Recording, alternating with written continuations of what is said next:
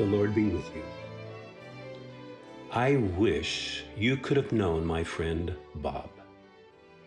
Bob was a wonderful and gracious man. But Bob wasn't always like that. As Bob would have been the first to tell you. Bob wasn't born that way. He wasn't raised that way. He hadn't always been that way. But as Bob told it, his life had been one train wreck after another.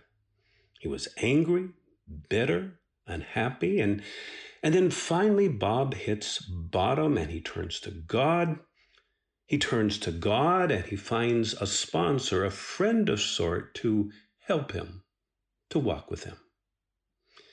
And one day, Bob's sponsor asked him to do something, well, it just doesn't seem to make any sense, but Bob is ready to do just about anything. He's desperate. He knows that he needs help. And Bob's sponsor tells him, he says, Bob, tomorrow, I want you to count every car you see that's painted green. As you drive to work, you look for and you count every car that you see that's painted green. Throughout your day, on your drive home from work, you look for and count every car that's painted green. And then tomorrow night, I want you to call me and tell me how many green cars you counted in your day. So the next day comes. First thing in the morning, Bob starts looking for and counting green cars.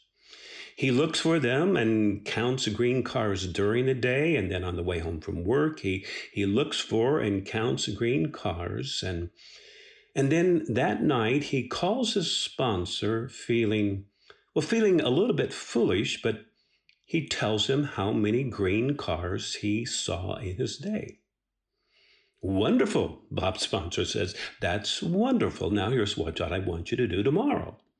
Tomorrow, I want you to look for and count every green car you see. And then tomorrow night, call me again and call me and tell me how many green cars you counted. So again, the next day, Bob does as his sponsor asked him to do, and he looks for and he counts what seems to be an expanding number of green cars in the world, but when Bob calls his sponsor the next night, Bob has to ask. He just has to ask, why? Why am I counting the green cars in my day? Well, Bob, his sponsor, explains, I bet you didn't know there were so many green cars until you started looking for them and counting them. You knew there were a lot of white cars, you knew there were a lot of silver cars, but you had no idea how many green cars there were until you started looking for them and counting them. So, Bob, here's my point. My point is that in life, you're going to find what you're looking for. You look for mean people, you're going to find them. You look for hateful people, you're going to find them. But Bob, you start looking for caring people. You start looking for loving people. And you're going to find them. And you will be surprised how many loving and caring people there are in your day when you start looking for them. That's how counting green cars changed my life, Bob told me. Bob said that he started looking for and he started finding loving and caring people throughout his day. And Bob said that he started looking for and finding God's goodness in every day. He started looking for and finding God's love in every day. It was there all around him for him to see. The prophet Isaiah says in Isaiah chapter 6, verse 3, the whole earth is full of the glory of the Lord. And it is, when we look for it.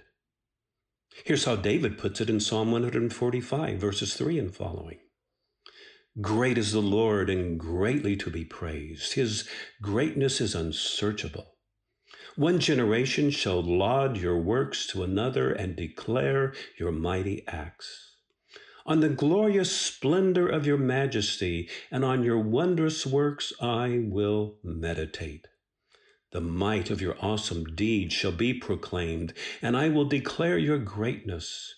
They shall celebrate the fame of your abundant goodness and shall sing aloud of your righteousness. The goodness of the Lord, it's all there for us to see. The greatness of the Lord, it's all there for you and me to see in each and every day. This is the day the Lord has made. Let us rejoice and be glad in it. I am Tim Smith, a fellow traveler. Thanks for listening. Until next time.